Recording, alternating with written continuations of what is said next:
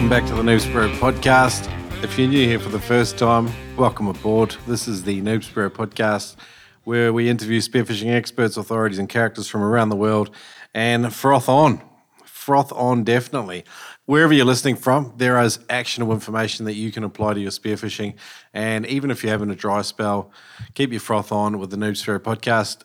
Thanks, everyone, for your support for episode 200. It was a huge effort and some awesome feedback coming through socials and emails. I really appreciate all the voice messages from guests from the past, as well as patrons and just frothing listeners to the show.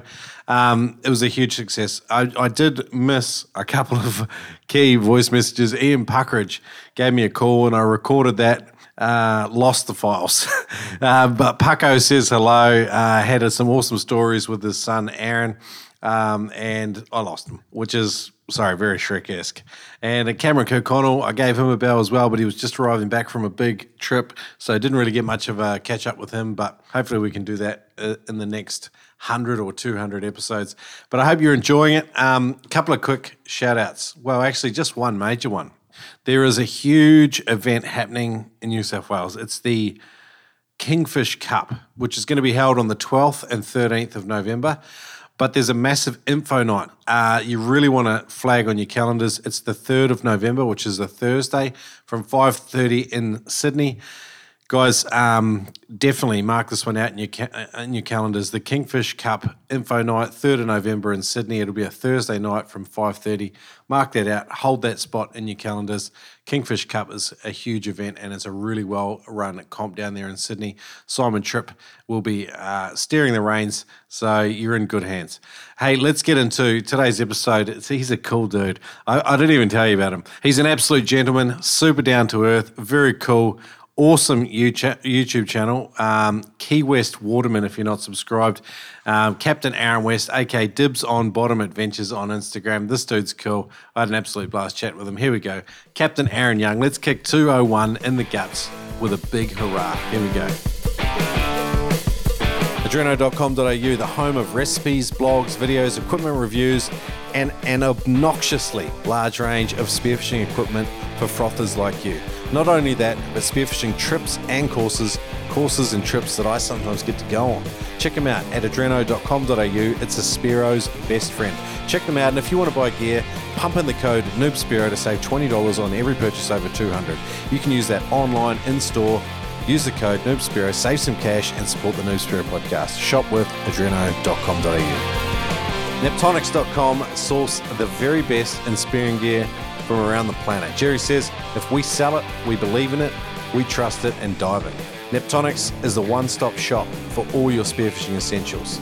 Neptonics is solid gear that works, and you'll know it's true when you pull the trigger on a Neptonics mic, on every snap of a Neptonics power band, and in every whiz of a Neptonics spear gun reel, singing with the power of another big fish. Buy gear you can depend on at neptonics.com. Use the code NOOB10 to save 10%. All right, guys. G'day. Welcome back to the Noob Spirit Podcast. Today, I'm joined by Key West Waterman, Captain Aaron Young. That's my best American accent. Sorry, Aaron. That sounded all right. Man, I've been, as I sort of discussed with you before the podcast, I've been geeking out on your YouTube channel, mostly over the last 48 hours because I was just a late bloomer, so to speak. But you come very highly regarded in terms of, like, the Noob Spiro community voted you in the top 20. And I was quite surprised how highly you ranked, given that, probably on Facebook particularly, maybe the community is probably like 60 or 70% Australian. So you did really well. And I can see why, man. Your channel's cool. I love to hear that. That's kind of a surprise to me, as I'm pretty low key and we're kind of out here in the middle of nowhere. But I think it's pretty cool to hear that it's reaching that far. Yeah. For people that aren't familiar with the Florida Keys and sort of that whole interesting bit of geography there, just fill people in on sort of where you're located so that people have an idea of what it's like. So we are technically the southernmost point of the continental U.S. The Florida Keys kind of extend off the end of Florida. Key West I live about 10 minutes north of that, but Key West, where my boat is out of, where we do all of our diving, is the southernmost tip of the United States. Continental, obviously not Hawaii. Yeah. But yeah, we're literally an island you can access by bridges, but we're technically 120 miles out in the ocean, which is pretty wild. Yeah, love it. And man, you live in the middle of some mangroves, and it looks just like fantastic country, but I'm imagining the midges and sandflies would be horrendous at times. So they're not as bad as you'd think. The local whoever government people handle the mosquitoes pretty well. The no-see-um, what'd you call them? We call them no-see-ums. Midges. The midges. Yeah. Yeah, what do you call them? No-see-ums. No-see-ums. Yeah, because you can't. They're so small you can't see them. They just bite the crap out of you. Oh, yeah, right. Yeah. They're real bad at sunrise and sunset, but other than that, in the wintertime, they don't really bother you. In the summer, they will pick you up and eat you alive. Yeah, right. Man, some of the water around you is just pristine, and those mangrove systems, they serve as a massive nursery for the broader oceans around you, I'd imagine. Yeah, I mean, there's all kinds of stuff that comes and starts there, and it is exactly what you said. It's a nursery. It's a safe place for the most part for all those juvenile creatures to kind of just get established. It's safe. They're a great filtration system. I mean, not, to get deeper into it, they're pretty much like a barrier reef, but in vegetation form. They're incredible, and they're an incredible habitat all around. Yeah, man, and you capture that so well in your YouTube channel as a Key West waterman. If people are curious, I would encourage you to 100% go and follow this man. Just some phenomenal videos. I was watching one this morning. It was 40 minutes long. I watched the whole thing, which is unusual for me, and I just enjoyed every minute of it, man.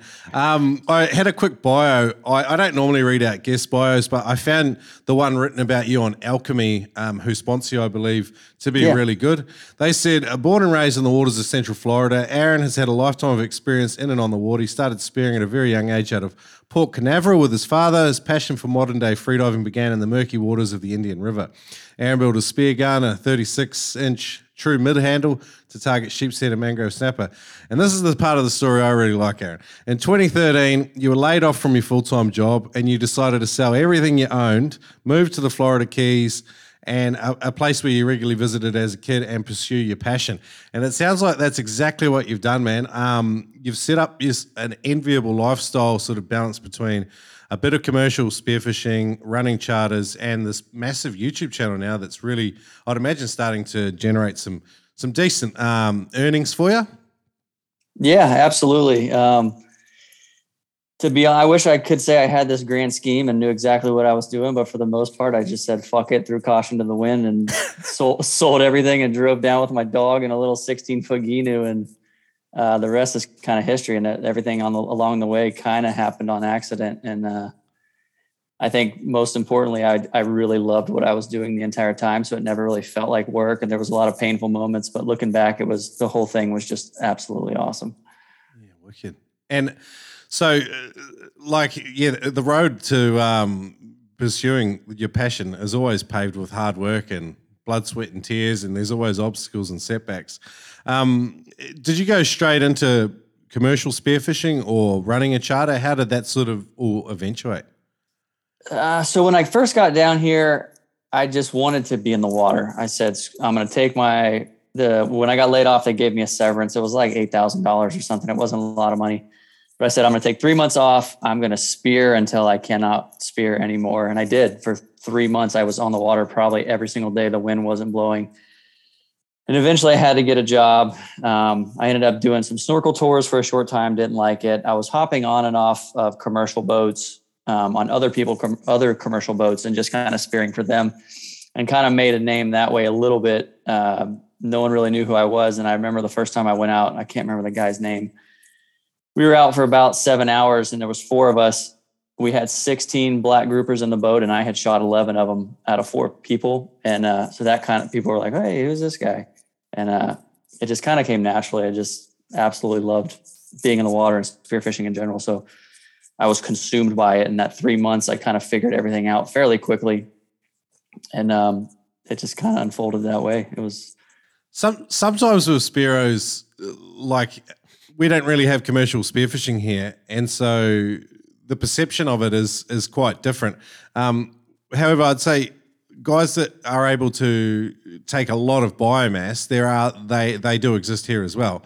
And some of those guys just do it for enjoyment. It's almost like they just enjoy just killing a lot of stuff, but they seem to burn out quite quickly as well, because I don't think it's maybe that, I don't know, it can't be, if you're doing it for a living to feed your family, I can 100% understand it, but like it must take a bit of a toll on you, I guess. Yeah, and I'm kind of actually going through that right now. When I first started out, I kind of relied on commercial because the charter side of things was really scarce. Like I was really scrounging for trips. I mean, I remember days where I'd go drive my sign down the main strip just trying to get people to come out and fish and dive with me. And as that picked up, I kind of got away from commercial fishing because you spend so much time out there, and it sounds weird, but I create this relationship with each individual spot. Like I recognize fish and eels and all this stuff. And you see all these fish, and you just, after a certain point, you realize how much you are taking, and it loses its lust a little, if that makes sense. Yeah. Yeah. So slowly I'm starting to burn out on that. And I like charters more because charters, if I have 4 grouper in the boat, my clients are stoked. Commercially, I need 15 or 20 to make that same amount of money. And it's kind of on its way out for me, to be honest with you. Yeah. Cool. Florida seems like an amazing area. I'm guessing the Keys, it's a little bit different to Florida, to mainland Florida, but you guys do seem to have such a rich, quite well-managed fishery off there, and that's what allows people to do what they do and take such a large amount of biomass. Would that be a fair statement?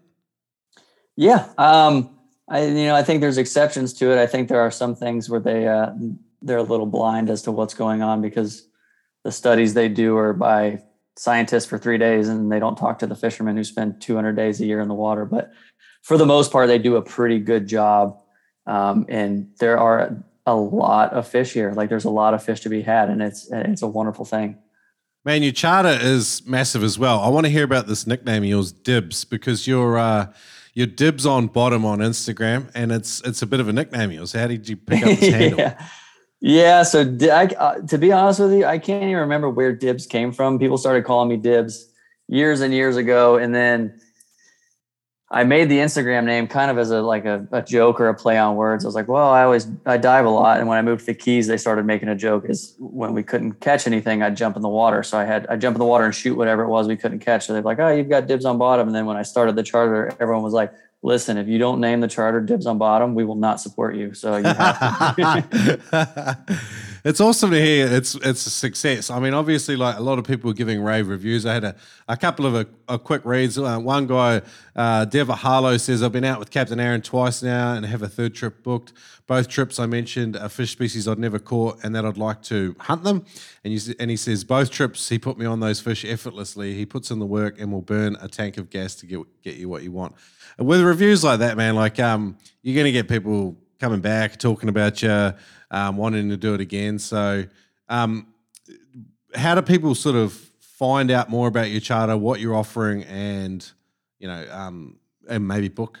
Well, the best way is to go on the website, dibsonbottom.com, and it's got a decent amount of information on there. Most people reach out to me because with spearfishing, there's a lot of specific questions you want to have, and I have no problem getting back on people with that. And quite frankly, the YouTube is a good resource because I'm showing exactly what it is that we're going out and doing. Now, is every day going to be a banger? Are we shooting all these fish on the YouTube videos? No, but we give it hell every single day. And like that guy said, I'll burn a tank of gas to find fish. I treat my clients like they're my friends. I would do anything to put them on fish. As a charter captain, we don't enjoy bad days. We don't want to have bad days. So I just do my best to go the extra mile.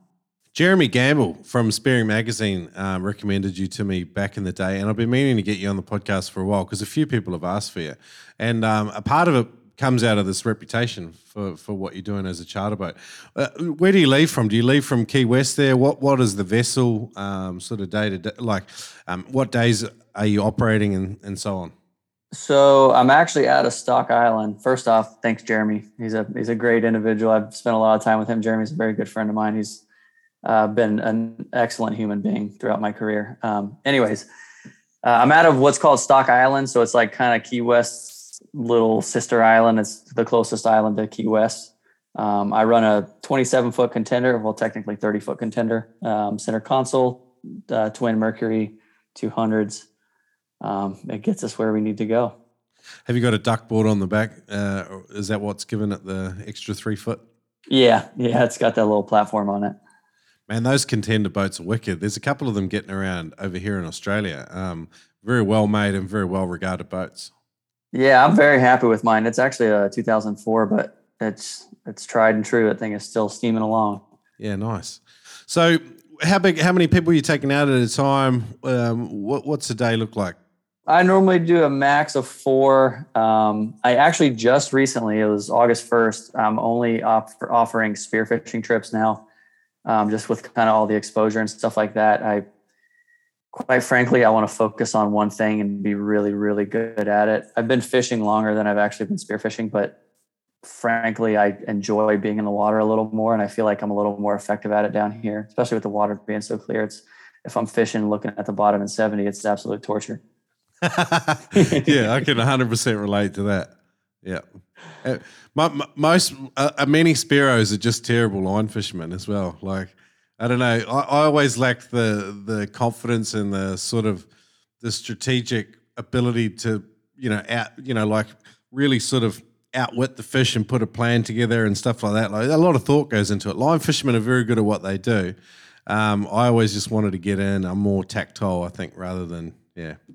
Yeah, and I think that's the draw of spearfishing is it's hands-on and primitive, and it's a very intense personal experience. I tell people it's the closest thing to, hunting underwater. It's literally is what it is, and it scratches an itch that fishing just doesn't do for most people. Man, I like some of your backdoor spearfishing. Like you and me were chatting before. I really like some of the mangrove stuff, like just the Lijanidae. You guys call them. You got mangrove snapper and red snapper, and I'm actually a little bit unsure about what the different distinction is between them and Cubera. Can you just give us a quick overview? So the red snappers get a lot big. The Cuberas get the biggest of all, but it's funny because the Cuberas will be kind of spawn and grow up in the mangroves, and you'll see 10, 15, 20 pound Cuberas in 3-4 feet of water in the mangroves. Red snappers never venture that far in. And then our mangrove snappers obviously are named mangrove snapper because that's where they grow up. That's where they spend most of their life before they head out to the reef. Some of them end up staying, and they're all Lijanidae, aren't they? They're all sort of related. Yeah, absolutely. I mean, they're all in that snapper family. That's one of the things. It's funny is most people that come down and aren't familiar. I get a lot of beginner trips. They cannot differentiate them from apart, which it's funny to me because they all look so very different because I've spent so much time, but they can never tell them apart. Do you suggest to people that they watch, like for me, like when I moved to Queensland, because I was from New Zealand, so you get in the water here and you've got this mix of temperate water species and tropical species. And so there's like literally, I think there's more than 200 species we have access to. So coming here from a country where we maybe have 20 commonly shot spearing species, having to sort of learn how to ID them and stuff is quite difficult. Do you suggest people like watch YouTube videos and learn how they look underwater or their swimming patterns? Like, what's your sort of...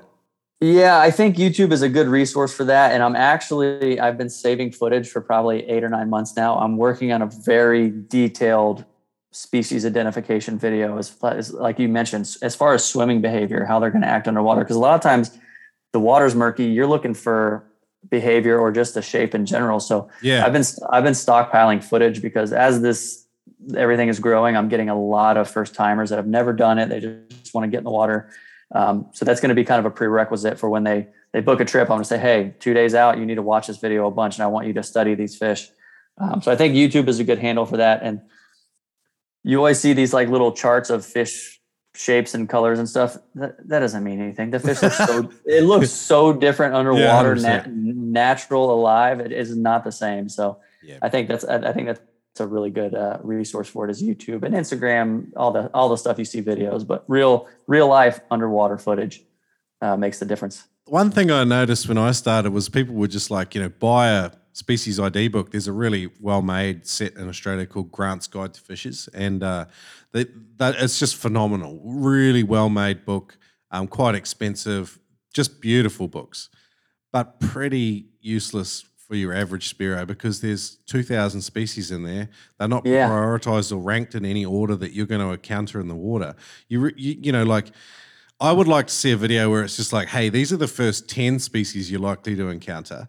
And then sort of after that, these are progressively more and more difficult and rare species. And this is what they look like as well. Because for a noob getting in the water that doesn't have a fishing background, or maybe even they do have a line fishing background, it's quite challenging. Oh, absolutely. And like you said, even the behavior sets them apart in certain situations. The way that I handle it, typically I have them watch YouTube videos or I'll show them some underwater photos. I say, these are the 8 fish you're going to shoot. Everything else, ignore. Don't even look at it. Don't ask me don't ask me what it is because you can't shoot it. So don't bother. Focus on these and that's it. Yeah. Keep it simple, eh? Like that. I like that. I guess the other problem we're sort of circling around too, you see a lot of anger among experienced Spiros about mis-IDing fish, or, you know, those social media posts were like, hey, can someone ID this? They really get under the wick of a lot of experienced guys, but part of it's just that natural learning curve. You just wish they wouldn't put that on social media for everyone to see rather than just message one person. Yeah, I kind of understand that. But at the same time, I kind of give them a little bit of acknowledgement for having the guts to go that route. But at the same time, you know, I at one point in my life, I didn't know what some fish were. We all started from the very bottom, so it's like I try to give those people a little bit of grace and try and understand, you know, instead of roasting them. Well, one other thing that comes along with mis-IDing is mis-sizing a fish. Like sometimes you guys have got a slot size as well, I believe, like where you have a lower and an upper size for some of the species. Is that right? We don't have, I don't think anything comes to mind as on the spearing side of things that we're allowed to spear that has a slot. But the sizing thing, that's one of the things that bugs me. But with my clients, for the most part, if they're beginners and they're unsure, I'm in the water with them, doing my very best to, you know, create opportunities. And this is the right fish. This is the right size. My general rule of thumb is if at any point you question it for a millisecond, it's probably not big enough. And it's not worth it. We're going to see another one. We'll wait for the next one. Yeah, 100%. Yeah, I even like sometimes with competition Spiros, like guys that are very good, they're very good at sizing fish. So they know and they remember like score sheets in terms of minimum sizes and all the rest of it. I've never been a competitive diver. I've never had the time and energy to devote to it. I always just shoot stuff that I want to eat. And I don't want to fillet stuff that's under like 3 pounds most of the time, you know. Like sometimes a whole fish is good. Like I'm not saying you can't use smaller fish, but a lot of the time that's kind of my rough guide to a lot of species. No, I hear that. I'm all about that. A lot of people ask me why I fish for certain species. I'm like, listen, I'm a meat eater. I'm just out here. I'm just another shark that can walk on land, but I'm out to eat. Yeah. The bigger, the better. So sizing species though, I think that's a good rule of thumb. So any doubt in your mind at all, just don't pull the trigger and wait. That's a good one for them. What are some of the common things you see with the new guys you take out, the constant advice and reminders you're giving them? What are the similar errors they make? The biggest thing, and it's almost impossible to avoid this, but you just repetition, just try to stay calm. The biggest thing is if you can just learn to calm yourself. And I know it's hard, especially if I have them for one day, you know, there's only a X amount of opportunities, but that calm demeanor can make the difference between, say, especially like wahoo spearfishing. You get one chance the entire day. If you get too anxious and just, you know, blow your load too early, that was your only opportunity. So that, and the piece of advice that I give for all beginners, I tell them a rushed shot is worse than no shot, because once you're unloaded, you missed your opportunity on that fish. You don't know if it's going to turn around. Don't throw Hail Marys. All my beginner guns, my rental guns, I single wrap them because I don't want them throwing Hail Marys all day, tearing out a fish. Take the time, learn to be a good hunter, and make each shot count and put it where it's going to hold. Yeah, nice. I like it. You'd be if people can afford it, I'd 100% recommend going out with an experienced guide. Like, this, like, there's a lot of freediving courses out there, which I actually like and I believe in for the safety side of things, but learning spearfishing is something completely different. And I haven't seen many like spearfishing courses that, are available, widely available. So going out with someone like yourself is probably a really good idea for a lot of people, as particularly if they're in your area. Yeah, I've actually I've had a lot of requests for like a spearfishing camp, and I've been working on it for realistically probably a year and a half. I'm very meticulous on how I put things together, and I want it to be right. And as far as like resources and videos, I want it to be all encompassing species, like hunting techniques, all this stuff. So I'm hoping by next summer I will actually have something like that available. Because like you said, it's not for your average person who doesn't live near the water and can't do it a lot themselves to learn. I mean, there's not a lot of that opportunity out there for those people to spend time with someone more experienced with them. And that's what I tell them. Everyone says, what's the best way to learn how to spearfish? I say, go spend time with people that are better divers than you. Mm. Yeah, I'm a freediving instructor. I've started designing a spearfishing course as well. And like I learned how to teach as well. So like I understand most people don't, like I talk about the conscious sort of unconscious bias loop. Like you get these people when they're learning and if you don't know what you are doing and you know nothing about it, you're unconsciously incompetent. If you start to understand what you don't know, then you become consciously incompetent. And then once you advance past that, then you become consciously competent because you know what you've learned. But then a lot of Spearos fall in the last bracket, which is unconsciously competent. They don't even know what they know. They just know it. And so trying to learn from those people can be really difficult because they don't even understand what it is you're learning. They've forgotten how they learned what they know and they're unable to teach it. And they also don't respect the learning journey that needs to take place in order for you to be able to start doing some of these more difficult tasks. Spearfishing, despite being relatively simple when you're quite experienced, when you're starting out, it can seem very overwhelming, particularly if you don't have a strong background in the water. Great news, guys. Adam Stern has made his freedivingfamily.com courses available at a discount for the Noob Spearo community. If you get on freedivingfamily.com, use the code SPEARO, you'll get 20% off any course. There's a bunch of sick courses on there. There's an equalizing stage 1. There's an equalizing advanced techniques video there. They're two of my absolute favorites. If you have any problems with equalizing, go to freedivingfamily.com, get Adam's course and use the code SPEARO to get 20% off any course. Check it out at freedivingfamily.com. Today's Noob Spearo podcast is brought to you by Audible. Get a free audiobook download and a 30-day free trial at noobspearo.com/audible. Over 180,000 titles to choose from for your iPhone or Android phone. Get amongst it, noobspearo.com/audible. Free trial, free book, no brainer. That's noobspearo.com/audible.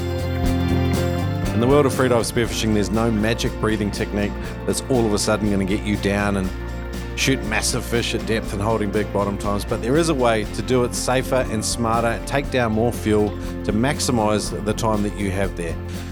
Learn at noobspearo.com/TED with Ted Hardy from Immersion Freediving. If you take down more fuel, you can stay for longer.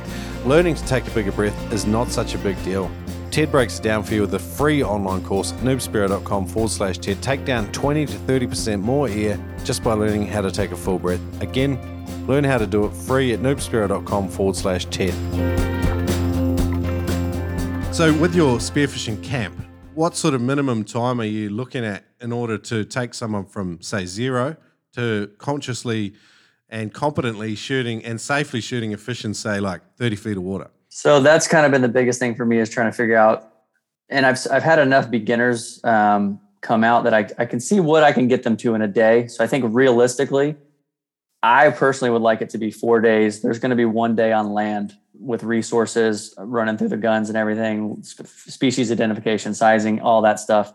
I would like it to be 4 days. Whether or not that's realistic, I know that's a lot of days for someone to take vacation and get weather windows and all that stuff. So tentatively, I think that's what it would be. So that's what I'm shooting for. I've done the same thing. I boiled mine down to a 3-day, but I was honestly not happy with the restrictions of 3 days. And it would be a very intensive 3 days in order to get Absolutely. it. I like the idea of some enclosed water stuff. So where you learn some of the micro techniques, like I actually like the idea of target shooting. I like the idea of like demonstrating a controlled swim and rescue and stuff like that. All those things that you get from a freediving course, but built into a spearfishing course. But I've found with a lot of guys that are teaching spearfishing courses, they want to teach advanced shit like, how to get down to 70 feet and, do, whatever dives and all the rest of it. It's like a lot of people don't really need or want that. And they will learn that themselves once they've been given a baseline of sort of training and understanding. What do you think about that? I couldn't agree with that more. I think there are some people out there who, like you said, are gung-ho and they're trying to teach everyone how to shoot these trophy fish. You've got to crawl before you can walk. Like you need to be in there shooting targets. You need to learn how to drop and weight yourself properly so your feet aren't up above your head while you're trying to track a fish that you're just going to spook because you look like a giant flailing starfish. Like those little micro things. And like you said, consciously, I can't remember what the last one was. Unconsciously competent. Unconsciously competent. Yeah. All those little things. And it's most of those people that are self-taught that are that way. Yeah. You forgot all the stuff you went through, and there's so many little things on a daily basis that I don't think about. And a client will ask me, why did you do that? Or how did you do that? How did you know that fish was going to do that? It's just, there's so many little micro details that you can kind of crash course a lot of that, but a lot of it's just the fundamental. A lot of it's the fundamentals. And I think that's more important than anything, because once you lay that baseline, your average person is going to be able to take that and run with it and build their skills on top of that. There's a controversial thing that has happened in this country, and I think it's happened more broadly too. There have been people that wanted to mandate a minimum certification level for spearfishing. And I think the arguments both for and against are very interesting, and it's a great conversation to have. I can share my opinion on it all day, Aaron, but I would love to hear what you think just off the top of your head. So you need credentials to be able to go spearfishing? Like you do with the driver's license. I find that very interesting. It's a big topic, isn't it? Yeah, it's heavy. Yeah. As someone who, so I spent a lot of time scuba diving, not a lot of time, a decent amount of time scuba diving when I was really young. I was probably 10 years old when I got certified. And I did a few dives with my dad. And then after that, I kind of fell out of it and got back into it. I was probably 16, 17 years old. And I essentially was shore diving, teaching myself all this stuff in a place called the Indian River. And the visibility was, when I say 2 feet, I would lay on the bottom and shoot shadows. I didn't know what the fish were for the longest time. And you would just you'd see the silhouette of the fish. So that's where I came from. And I have a hard time understanding why you would want to, make someone have to get that certification. But at the same time, with the exposure that spearfishing is gaining and the traction, and it's the new thing, everybody wants to try it, more accidents are happening. So I could see both sides, but I think that's going to be a tough one to sell. I'll be honest, Australia, and I'm not having a go at everyone here. I'm just saying, in New Zealand, we're guilty of a fair amount of nanny state thinking. And so by that, I mean, people want you to have a license for everything. And I'll be honest, I went and did a firearms license years after growing up shooting firearms. And I'll be real honest with you, it didn't give me any more information. And I don't think I retained anything from that other than, don't shoot, things on the skyline, just shit like that, which if you spend an afternoon with a fairly responsible gun owner, they will teach you all that shit anyway, and you'll learn it in the context of actually shooting the gun and having some fun. And it's far more likely to stick with you. I find the mechanism that bureaucracy imparts to most of these licensing things to not actually achieve what it sets out to, which is give people a safe baseline of safety and understanding and competency. So I feel like if a course can stand up on its own merits and people pay to come and do it because it's good, then that's probably better serving our community anyway. But anyway, like I said, I've got bigger I penis. definitely agree with that. Yeah.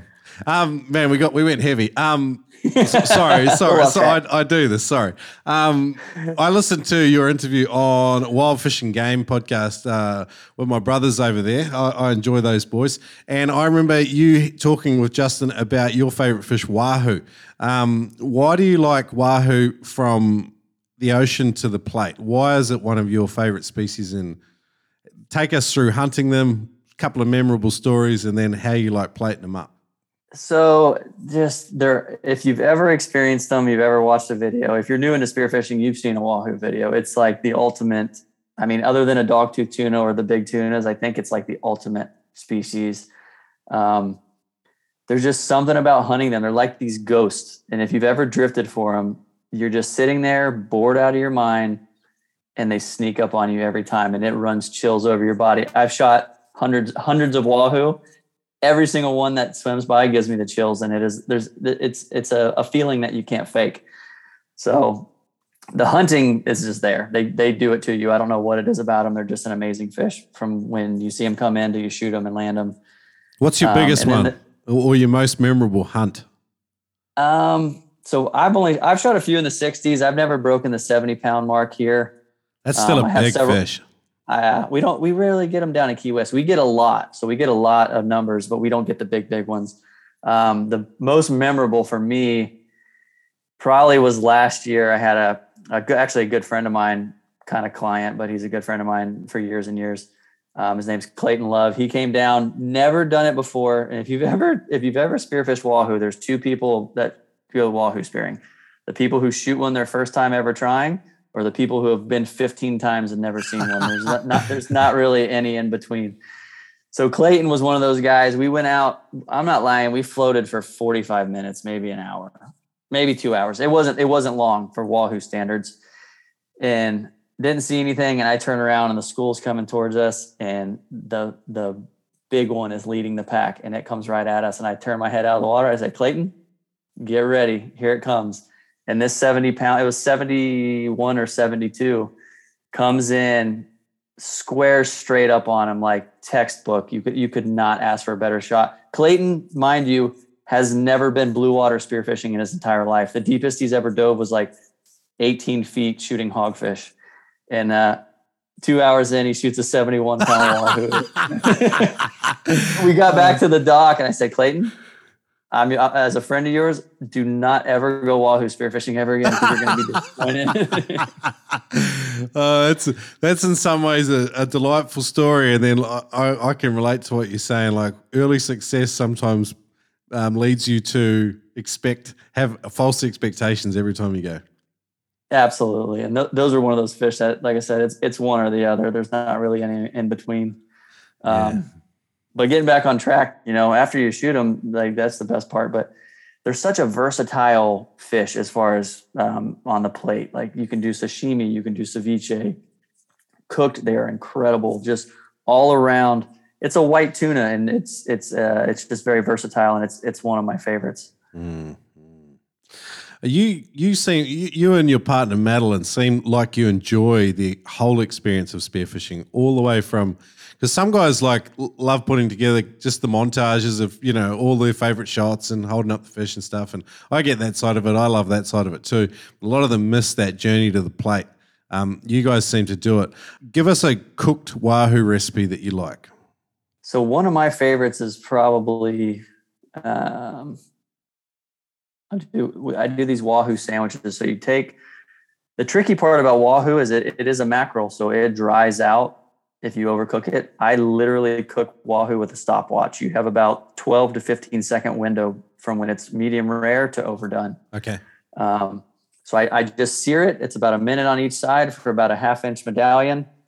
I roast red peppers, and I do a thin slice of mozzarella, and I do like a wasabi mayo on some Cuban bread and a little bit of avocado. And some people think cheese on fish is weird, but if you do this right, or instead of wasabi mayo, do like a sriracha.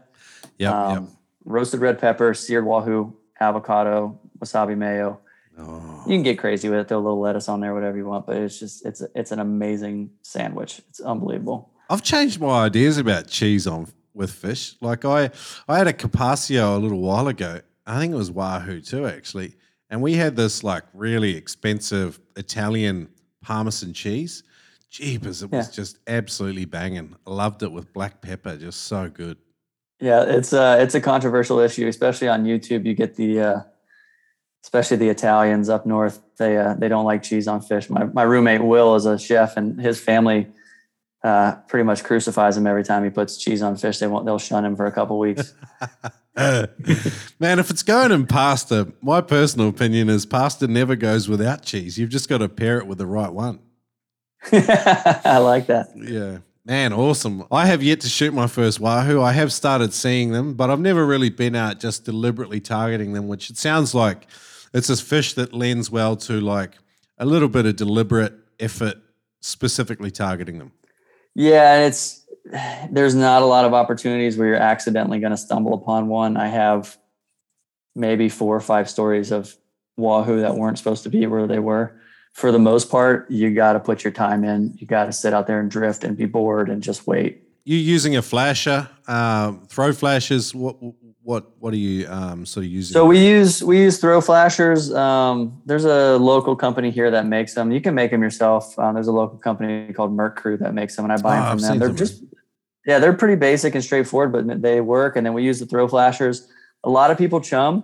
I'll be honest with you. In the past 4 years, I've chummed maybe 2 or 3 days. We get the bull sharks really bad, so the more you chum, the more trouble you're asking for. All right, cool. So you're just drifting patches of reef where they are known to frequent, and then you're using a throw flasher when they come in. Yep. Or are you doing some drops, just throwing it into the blue and then sort of swimming down and getting it retrieved? A lot of people drop. I'm not a big drop guy. I want to be on the surface with a good breath when they do come in. I've seen so many people drop and then they're on their way up and they follow them on the way up and then they're on the surface freaking out because they have no air and they got to get back down. You're kind of asking for a rush shot there, but you see it with like we call them Spanish mackerel here. I think you guys call them king mackerel there. They're Scomborus commercen, I think is their name. But anyway, quite often when you're drifting for them, someone will do a bomb drop to the bottom, and as they're coming up, they always come in. Are wahoo like that? Are they ever like that? No, so our kingfish stay low like that, and they will follow you up. On average, when our wahoo come in, they're shallower than 40 feet, and they typically won't follow you. They kind of come in. You have a short window of them being curious, and then they're gone just as quickly as they came. They're like ghosts. So let's just say I've got a school coming in at me. Or maybe they're just swimming just out of range and they're sort of heading off on that slow course that they do, and you can try and chase them. It doesn't seem to work in my experience. What do you do in those situations? Is that where the throw flasher comes in? So, and there's exceptions to all this. If they're coming in and they look curious, typically I'm just going to engage them. I'm going to get to their level. I'm not going to drop at them. I kind of want to run parallel to them, if you will, and just kind of meet them in the direction that they're going. Now, if they start to rear out a little and kind of turn, that's when I'll start to use that throw flasher. And it's more of a distraction to get them to focus on that so I can close the gap than it is. Sometimes they'll turn right on it, but typically that's more of a distraction. And if they're on their way out, I'm rarely going to chase them because there's not a lot of scenarios where a wahoo is going to change its mind and turn around and let you get a shot at it. So you just have a quiet cry there on the surface and await your next opportunity. Yeah, that sounds about right. Yeah, well, I can relate to that one. Just my wahoo spearfishing has just been all tears so far and no joy. I told you there's only 1 or 2 roads, and you got the shit end of the stick. Yeah, I think spearfishing, like, it's one of the appeals. It's like you sometimes spearfishing is about what you haven't shot rather than what you have. Like you're always like those fish that keep you like, you know, like you have like a half an hour hunt with one fish and then it outwits you and you don't get it. You know, the other ones that keep you coming back and really looking forward to the next time you get a chance to hunt them. Would you share that sort of passion? Oh, absolutely. I mean, if you went out there and shot the same fish every single time you tried, after a certain point, it's going to lose its glam at some point. But I think that desire and that just like the challenge, and it's all a part of it. Like you said, even going a little further back, it's all part of that journey leading up to putting that fish on the plate. That whole thing comes full circle, and the fish that elude you are the ones that really drive you back into the water every day. Would you describe the Key West area and surrounds as a target-rich environment? Very much so. And I think what's really great about Key West is for the most part, each season is bringing a different fishery. Like our wintertime, the wahoo show up, and then right behind them, the cobia will show up. And then there's some blackfin tunas, which are hard to spear. And then right when the spring starts to slow down, you lose those pelagic species. You think it's time to get bored. Well, then grouper season opens. You've got grouper through the entire summer, and you've got all your snappers, your mutton snapper spawn, your mangrove, your cuberas, excuse me. And in the spring, you've got African pompano, and there's king mackerels. And I mean, there's just so many different species to target. And it really is a healthy fishery. If you know where to go, obviously, it's a wonderful place. Mm. Man, your Instagram is also good.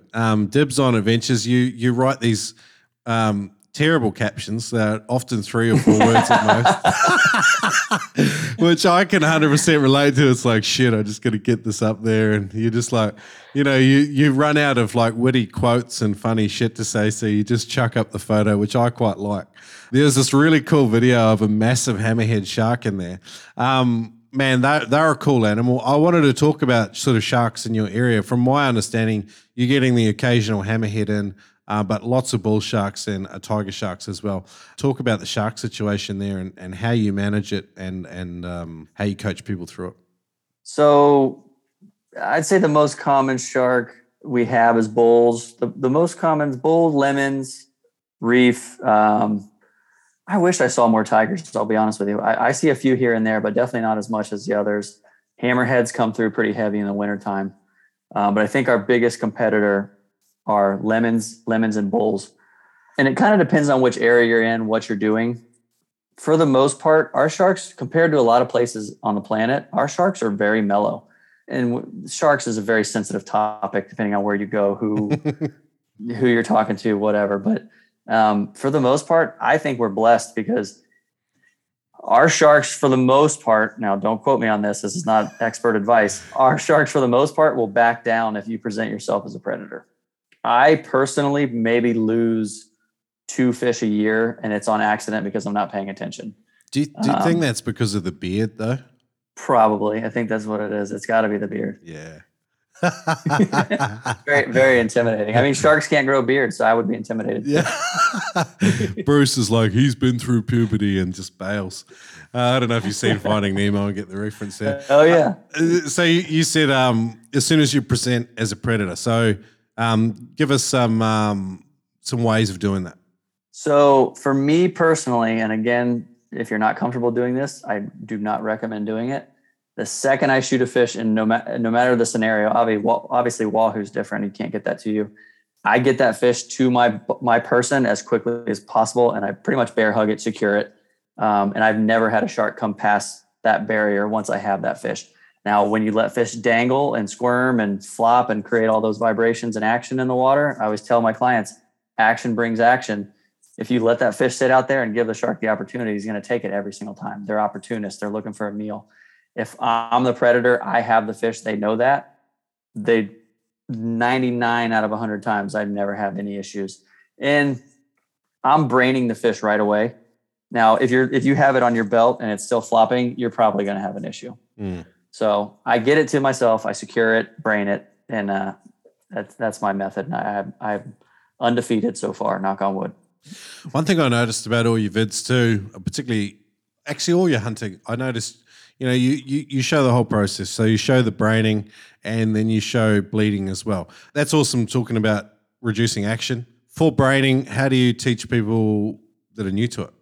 So on the majority of your species, it's going to be about, a half to 3/4 inch, depending on the size of the fish. It gets bigger as the fish gets bigger, but it's about a 45 degree up behind the eye, back towards the tail, behind the eye. And the mistake most people make is when they come down, they want to come directly on the top ridge of the head, where you come kind of at a 45 and you'll actually feel the skull. And every time they feel the skull, they stop and they're going, why isn't it dead? Well, you have to push past that bone.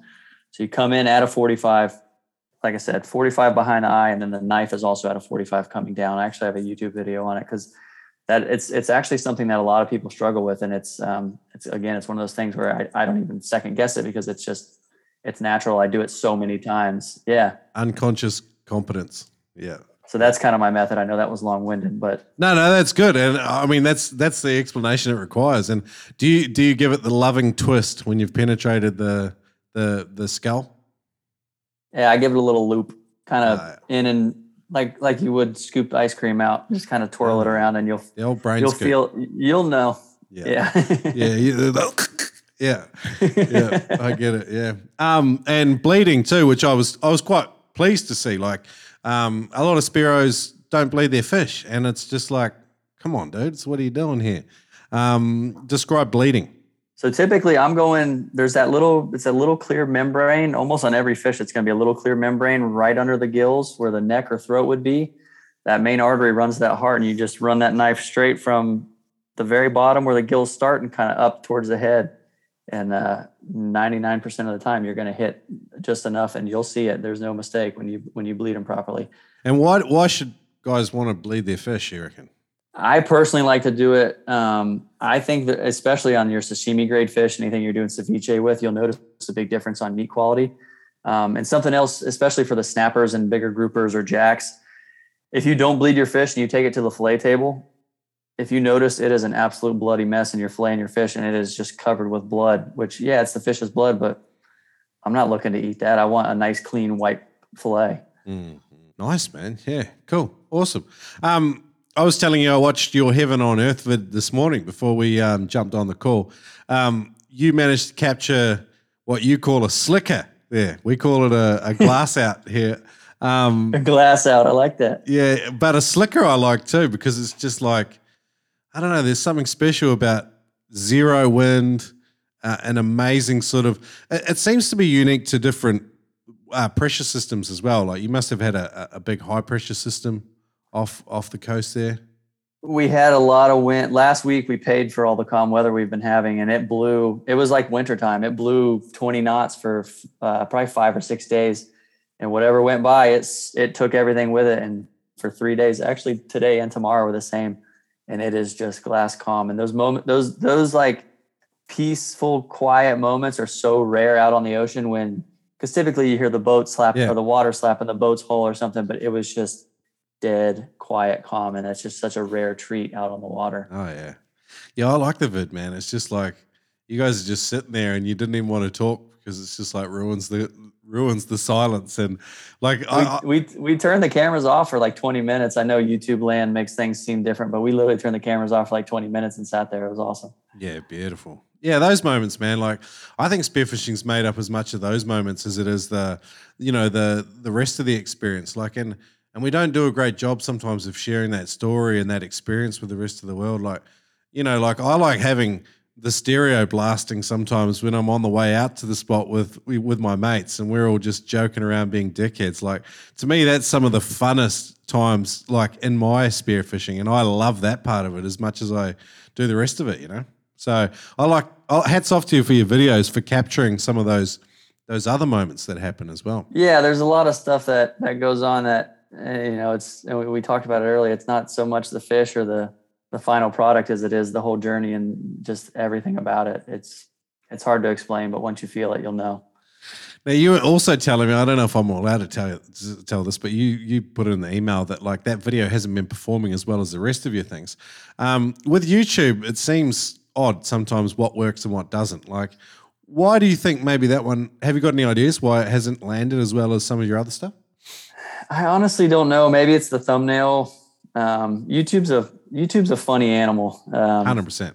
Right when you think you understand it, they throw you a curveball. But quite frankly, if my fellow, we'll call them YouTubers, I guess that's what I am now. I didn't know it, but I'm a YouTuber. Sorry, man. You're a YouTuber.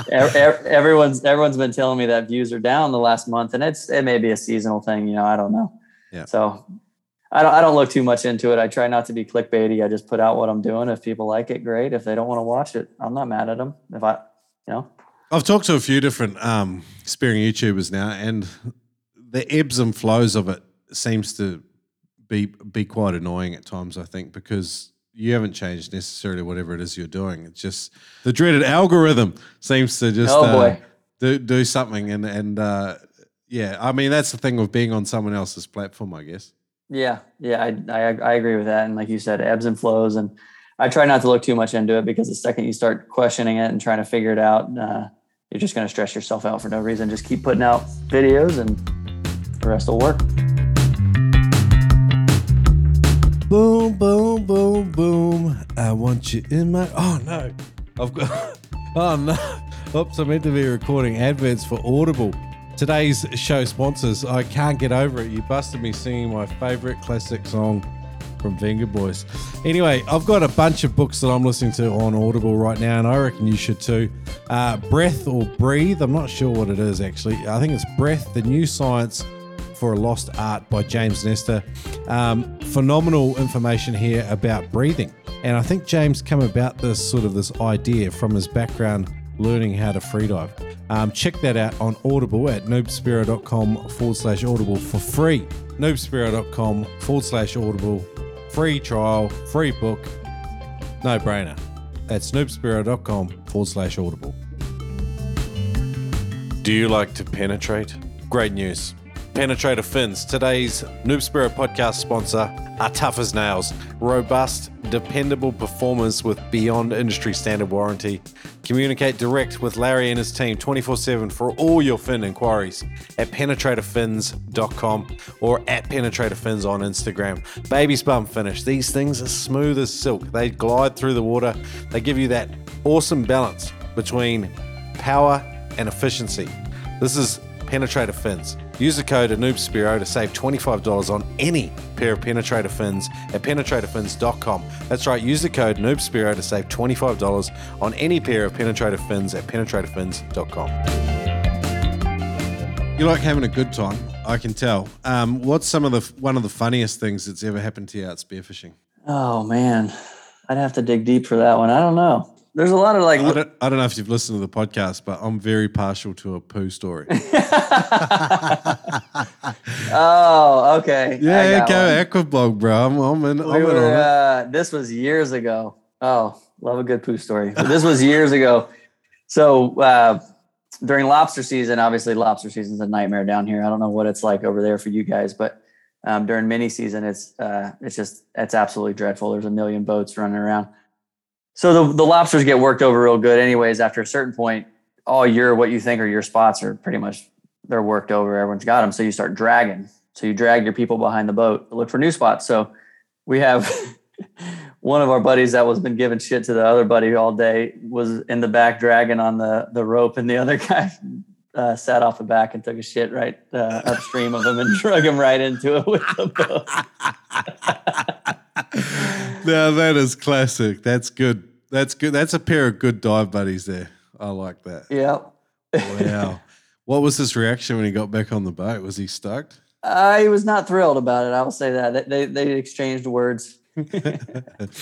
So the top 20 YouTube channels that got listed in the Noob Spearo community, I've asked everyone for a video submission, so I asked you for it. But maybe a couple of those questions I could ask now, like what's been maybe the most memorable comment, even if it was a troll, on your YouTube videos?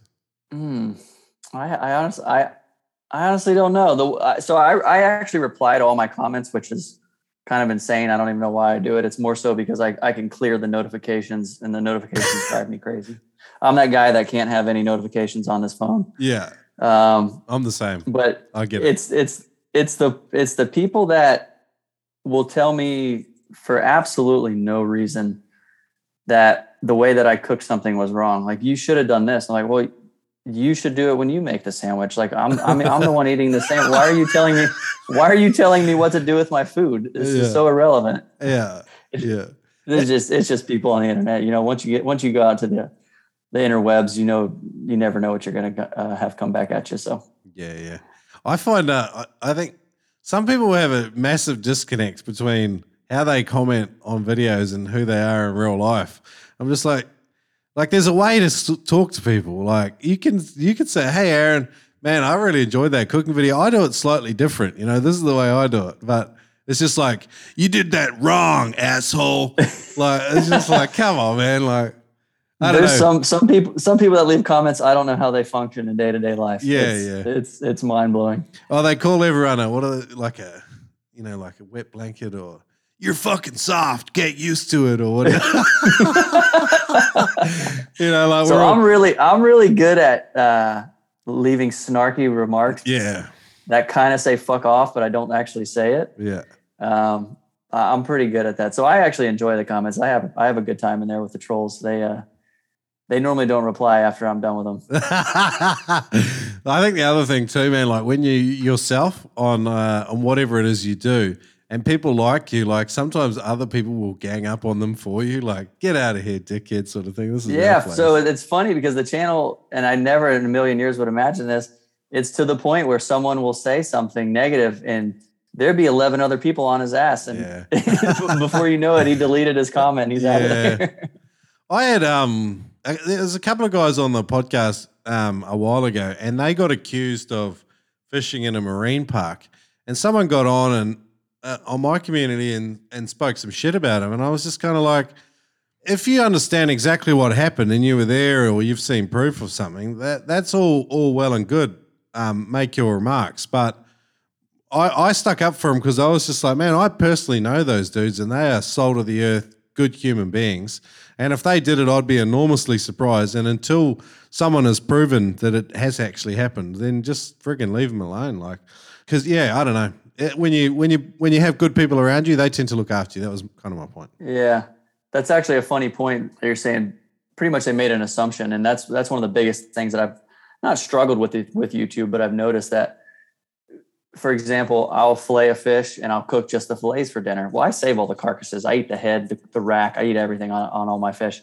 And I'll get all these comments. You should have saved the heads. Why did I'm like, you didn't see what I did with them. Did you see me throw them in the trash can? Why are you making these assumptions? Yeah. And that's kind of the same type of thing. And again, it's the internet. It's people do that. It's funny. I think sometimes we're going deep and dark again here. Sorry, Aaron.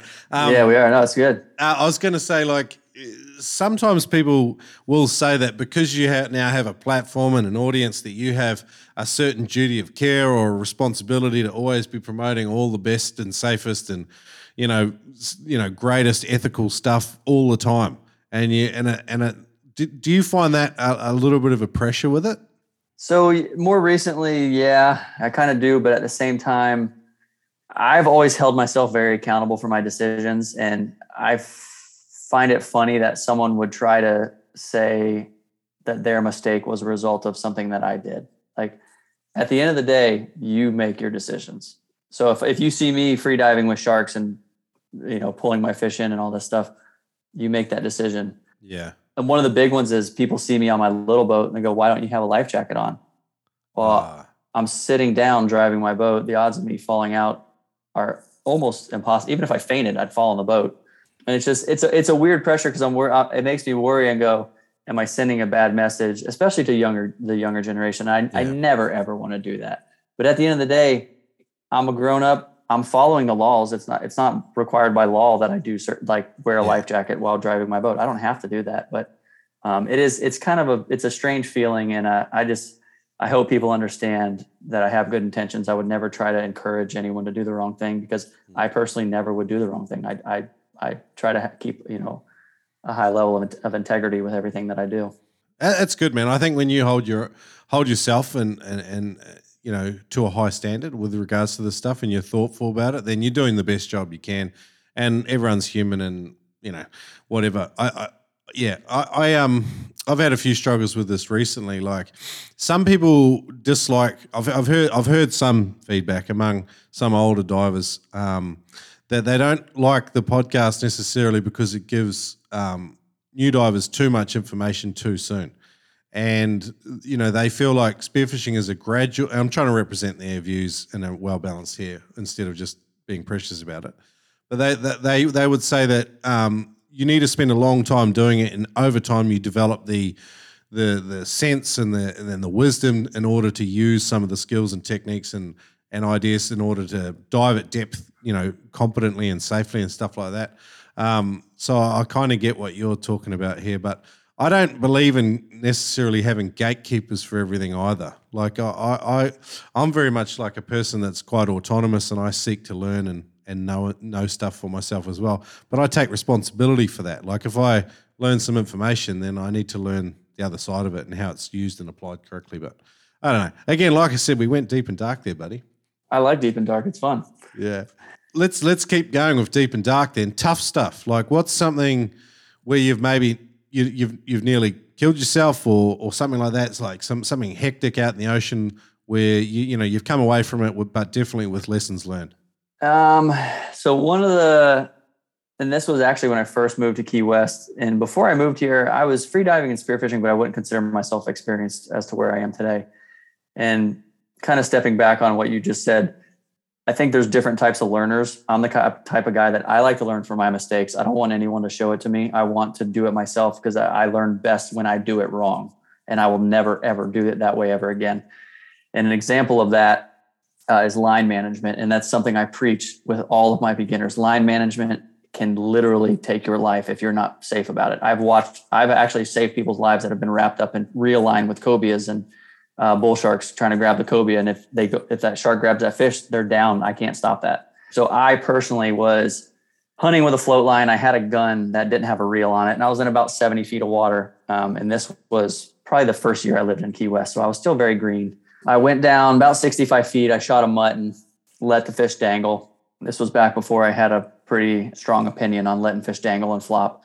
Let the fish dangle and flop and just kind of slowly brought the float line up. Well, I was to about 30 to 25 feet and I had stopped and I was just letting myself float because I was positively buoyant, and I was pulling the float line up and the fish was about 10 feet away from me, and the float line had created kind of like that reverse loop.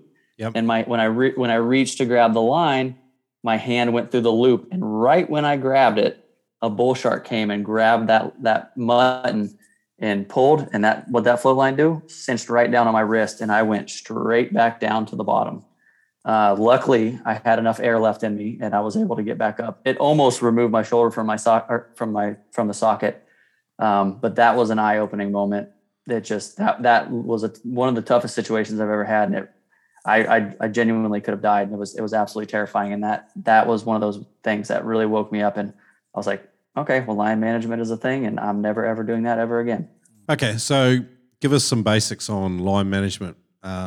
For various levels of hunters. What do you see some common things that people are doing wrong, and maybe how can we create some rules of thumb, if you like? The biggest mistake that I see personally is wahoo spearfishing, because you're using float lines. And then when we're out in the Gulf, we're shooting cobia and stuff, but it's normally with reels. So your average beginner diver is going to get to the surface, and they're going to pull that float line or reel line, and they're going to pretty much pull it to their chest and just keep pulling. And all they're doing is creating this big giant bird nest around their body. It's around their arms. You're literally asking for a disaster. So the rule of thumb that I tell everyone is while you're fighting a fish or pulling a line, whether the fish is actually running or you're bringing it in, you are always moving. You're moving forward. Every inch of line you pull goes behind you. Every 5 seconds, look back, make sure it's not around your fins, around your ankle. Or your dive buddy. Or your dive buddy, exactly. You have to be clear of that line at all times. So I've had more close calls with people getting wrapped up in line than probably any other scenario out there. Yeah, great point. And with the wahoo, they're surface running. Often you'll have one of those flexi sort of bungee style ropes on. What are you sort of seeing in that particular scenario? The wahoo are a lot more give and take. And I think it's nicer because I like a float line because I don't even have to worry about the gun. The gun is I normally throw the gun in the boat, and you're doing just the line and pulling with one hand, and I'm throwing the float line behind me with the other. And you just, as that fish takes, you let him take. As it gives, you take from him. So nice. Love it, man. So you had a big day today. Tell us about what you were doing today. Did you have a charter out today? Yeah, I had a charter. It was actually two relatively green Spiros, and it was a father and a son. The dad was a 25 foot diver. The son was a 35 foot diver. And when they got on the boat, I was a little nervous because they made it sound like they were going to have a tough time. And whether it was they did something right, in the universe, or I don't know what was going on. There was fish everywhere. Pretty much every drift we had, we got a red grouper limit. We had a black grouper limit. There were mutton snappers everywhere. It got to a point where they were pretty much like, we've got enough fish. We should just probably snorkel. Like, this is incredible. And it was one of those days where I told him, I said, listen, you probably should never book with me ever again, because it's not going to be like this. Like, I think managing expectations must be a big part of the job. Any charter boat would be the same. Like, you can't control what's going on. Like, yeah, absolutely. And I if you ask anyone that's been watching me for long enough, I'm probably almost a little annoying about it. I will post all of my bad days just along with my good days. And the truth is, at the end of the day, the charter captains, we're just like the clients. Like, we enjoy fishing. We want to be out there. I get zero pleasure when we don't spearfish. Like, we want to fill the boat with fish. We want you to have a good time. So the reality of sharing those moments, like, hey, some days it's just, no matter what I do, I can't produce. And as much as it sucks, I like people to know that, like, sometimes there's nothing you can do. It's still fishing at the end of the day. Yeah, man. Awesome. Friends, check out oldmanblue.com.au. It's quality made dive gear right there in the Western Australia by a really cool team. The Old Man Blue team are a very experienced bunch of frothing spearos that live the life and have done so for a number of years. Check it out at oldmanblue.com.au.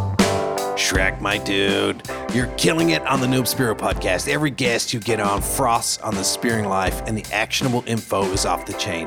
Over here at Spearing Magazine HQ, it's the same, buddy. So many noobers are submitting their adventures, lessons learned, and pictures here at spearingmagazine.com. Just wanted to say that noobers can get an international subscription here at spearingmagazine.com. They can also check out our In the Face apparel, or getting a subscription to the world's greatest spearing magazine. Check it out at spearingmagazine.com. Shrek, thanks. Love what you're doing. Jeremy out. Equalizing problems can be something that derail you. Not today, my friend. Go to freedivingfamily.com. Check out either the Frenzel and Advanced Frenzel video or the Mouthful and Deep Frenzel Equalization course at freedivingfamily.com. You can use the code SPEARO to get 20% off any course at freedivingfamily.com. These courses are put together by Adam Stern and a select team of legends, and to help you overcome different issues and help you perform better. And some of them are extremely relevant for freedive spearing. Check it out at freedivingfamily.com. Use the code SPEARO to get 20% off any course. All right, we've got two sort of sections of the show left, and then I'm going to let you head to bed and probably editing a bunch more videos tomorrow, or running a charter, or going commercial diving, or whatever it is you're doing tomorrow. You're a busy man. Your dive bag. What's in your dive bag from head to toe, average day diving out there? And I actually want to hear about that little boat that I see you and Madeline scooting around the mangroves in, because that's a cool little whip. Yeah. So I'll start with mask. I actually wear a scuba diving mask, and this is probably an unpopular opinion to a lot of people. Some of us have big giant heads and big foreheads, and every free diving mask is extremely uncomfortable and drives me crazy. So I wear a Scuba Pro Solo. It is the greatest mask for me on the planet. Doesn't mean it's right for everybody. I just use a SoFlo spearfishing, the white rubber snorkel. I like a high vis snorkel. Okay. Just so your buddy can see you from the surface, or? Yeah, I like down here. It's getting more and more busy, and all the people from Miami come down, and they don't know what the heck they're doing. They almost run you over every day. Boat traffic is a big one as well. Yep. Yeah, it's a nightmare down here, especially on the weekends. You get all the people from Miami; they bring their boats down. Anyways, suits. I've got so many different types of suits. I have a lot of Neptonic suits that I like. I got a couple of custom polo sub suits. I'm an odd shaped guy. Apparently, if you're 6'1", you're supposed to be like 190 pounds. So nothing fits me properly. I weigh the same weight I did in high school, and it probably has something to do with diving 6 days a week. But yeah, I was going to say that you're a skinny unit. Yeah, I'm 152 pounds soaking wet. Far out. Well, I'll give you 100 of my pounds, bro, and then I'll be down to 200.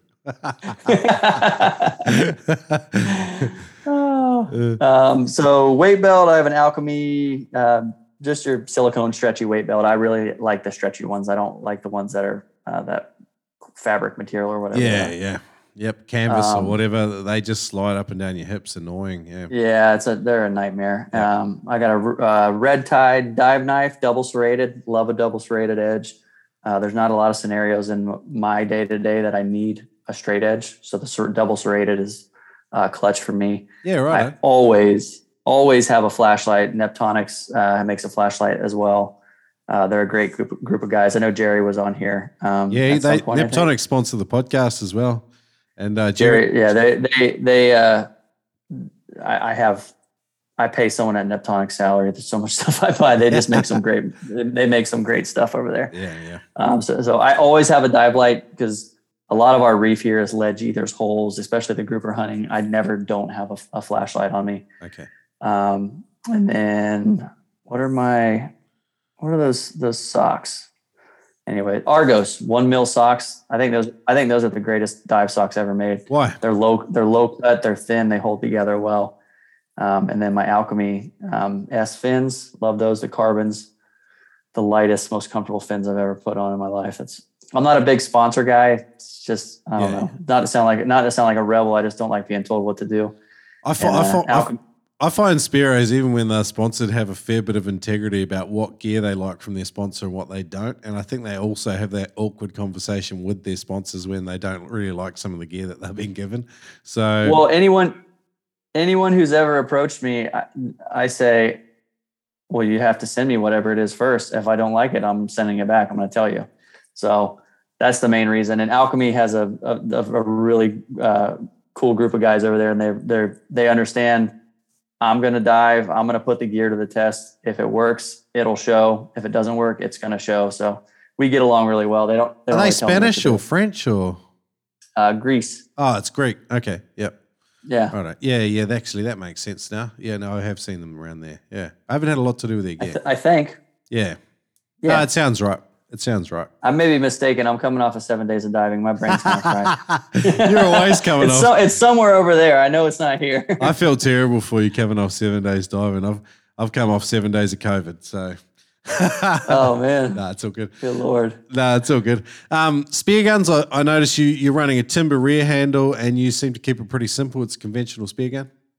Yeah, just straightforward 52 inch. We call them rear handle plus. I built a lot of my own guns years ago, and I kind of had this gun I threw banana stickers on, and it kind of became a thing of legend, and everybody wanted one. So a good friend of mine, John, with Koa spear guns, we started kind of reproducing them, and there's not anything proprietary about it. I'm not going to sit here and say it's this magical spear gun. It's just the specs that I like. It is the perfect reef spear gun for me down here. Nice. So we started making a few of them, but that's pretty much my go-to. It's 50 inches, a rear handle plus, and I single wrap everything, except for my blue water guns. I'm real big on that. I think I mentioned it, but I do too. Ever since I started doing it years and years ago, it really encourages you to be a better hunter and close that gap. And you're not taking those risky shots. So every shot that you place is going to count, and you're going to get that fish. So, and you lose less fish to ledges. Like you have less drama because you can pull them up in time. Yeah. So I see, say a fish does square up on you, right? You shoot him. He's got 28 feet of shooting line that you have to pull before it runs into a ledge. So it kind of screws you on that end as well. 100%. Yeah, it's annoying. And then you're forever changing the shooting line. I don't know if you're still shooting mono, but man, it's annoying changing it out all the time. Like because it's scratched up and wrapped. I shoot Dyneema, but it does pretty well. But yeah, it definitely does. Yeah, awesome, buddy. Awesome. So and that little whip, that boat you're getting around in, what is that thing? I love it. Oh yeah, it's called a Gheenoe, Gheenoe. Everyone mispronounces and butchers the name when you read it, but it's called a Gheenoe. They make them here in Central Florida. It's essentially, if you haven't seen it, it's a canoe with the back chopped off, and they put a motor on it. And it is one of the baddest little boats on the planet for running around the backcountry. It's an absolute blast. I put a 50 on mine, which it's not actually rated for that, but it does like 40 miles an hour. It's like being on a spaceship. It's pretty awesome. I watched you on that slicker, and I was like, damn, he's moving. Like that thing punches. Cause there's no beam in it. It's just like, no, just a scoop craft. Like it would just. It's almost a little terrifying at times, but man, it is fun, and you can get that thing anywhere. I can run in 8 inches of water. It's a blast.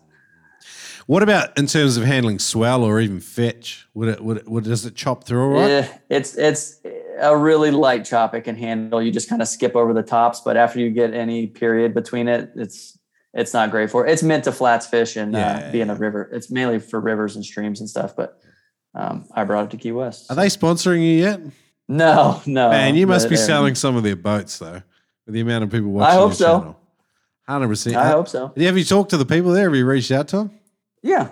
Yeah, cool. I know them very well. Cool. I won't get too in depth, but it's a long story. Oh, good. Well, I don't want to start anything, so I already talk about enough controversial shit. All right, faster round of questions, the Spiro Q&A, and then we'll head on out with where people can connect with you and find you and join you. So Spiro Q&A, could you describe, we'll start off deep and philosophical, Aaron, could you describe what the spearfishing experience means to you in one sentence? Oh, it brings out my primitive roots. Ooh, okay. Nice. You did it in one sentence. I like that. What is the single best piece of advice you've ever been given for spearing? This will go back to when I first started. Dive with divers that are more experienced than you. Okay, cool. Who has been the most influential person or people in your spearfishing? I wish I had an answer for that, but so your dad chucked you in the water? I would say it's my dad because he is one that really showed me the love for the ocean. The free diving thing wasn't really his thing, but he definitely influenced it because he's the one that showed me the ocean and really sparked my love for it. So without that, I wouldn't be doing what I'm doing right now. What is the spearfishing destination you would most like to go to? I would really like to do the halibut thing in, what is it, Norway? Yeah. That's an extreme one for me because I'm a chicken shit when it comes to cold. I'm in Key West in wintertime. I'm wearing a 5 mil, but I would like to face it one time and do it. I think that would be incredible. Have you connected with Daniel Mann? No, I've watched a couple of his videos. I'm familiar with him, but I haven't chatted with him. He's an excellent storyteller, and some of the stuff he puts out is incredible. And I've seen the couple of his northern trips, which that's kind of what got the ball rolling on that, and it's unbelievable. I was going to say to you though, he's a wuss with the cold as well. A wuss is he really? Yeah, like a wimp. So he's got a video there about how he stays warm. You might like to watch that one as well. But if you ever do those trips, I'm going to have to check that out. But I saw John Dornalis. He went and did that trip fairly recently. I saw that in Spearing Magazine, actually, and they wrote about that trip as well. It seems to be on a lot of Spiro's bucket lists these days. Yeah, that's a cool one. I definitely like to check that one off. Cool. Man, I've had a blast chatting, Aaron. I could do this all day, every day. You're a cool dude, and I really love your channel, man. I will be watching and subscribing and liking videos forever. So that's Key West Waterman. Your Dibs on Bottom Adventure on Instagram, and your website's dibsonbottom.com as well, is it? Or? .com, yeah. There's a bunch of them. Just type in Dibs on Bottom on the internet. There's not a lot of competitors with similar names, so I'll pop up. There's guys up in just north of the border, British Columbia. They've got bottom dwellers, and then someone in northern US has the same name, Bottom Dwellers, and I was just like, how weird is that? Oh, wow. Yeah, that is pretty funny. Yeah, and I think they're a scuba diving group or something he was telling me, but they're running a cool thing up there, BC. Anyway, buddy, mate, thanks for joining me. I know you've had a long day on your charter and 7 days of spearing, you poor bugger. I'll just keep sitting in my office and thinking about spearing and talking about it. I'll thank you while I'm out there tomorrow. All good. Thanks, brother. Hey guys, I hope you enjoyed Key West Waterman, Captain Aaron Young, aka Dibs on Bottom Adventures. If you are loving the show, I'd love it if you become a Patreon listener. Go over to patreon.com/Noob sign up, and you can choose one of 3 levels to support the podcast at. Every little bit keeps fuel in the outboard, my friends. And hey, you just sharing the show with your mates, listening along, commenting, getting involved, joining the Noob Spiro community on Facebook, all of these things help keep this show on the road. And a massive thanks to today's major sponsors, Neptonics and Adreno. Could not do it without those guys. Hey, next week we're off top 20 spearfishing YouTube channels. I know we've just had Key West Waterman, Captain Aaron Young. He made the list as well. But find out what other 19 made the top 20 spearfishing YouTube channels as voted by the Noob Spearo community on Facebook. More than 4,000 frothers voted up these channels. I had, I think there's more than 50 or 60 channels we chat about. Get into it. James Sacker joins me to talk top 20. Thanks for listening, guys. Catch up. Today's episode was an absolute banger, and so is our major sponsor, Adreno. Visit them at adreno.com.au. They have a huge range of equipment. You can find it at adreno.com.au. Use the code NoobSpearo at checkout. When you shop online, you can save $20 on every purchase over $200. You can even use that code in-store at some of their huge mega stores Australia-wide. Price beat guarantee on any Australian spearfishing equipment price. Again, visit them at adreno.com.au. Use the code NoobSpearo. The Noob Spearo podcast is incredibly proud to be partnering with Neptonics.com. It's solid gear that works, equipment you can rely on. It's the very best in spearing gear from around the planet. Neptonics is also the one-stop shop for all your spearfishing gear, particularly in the US. They've got free shipping on all orders over $99 in the US. Furthermore, you can use the code NOOB10 to save 10% off on your entire shopping basket at Neptonics.com. Use the code NoobSpearo at Neptonics.com.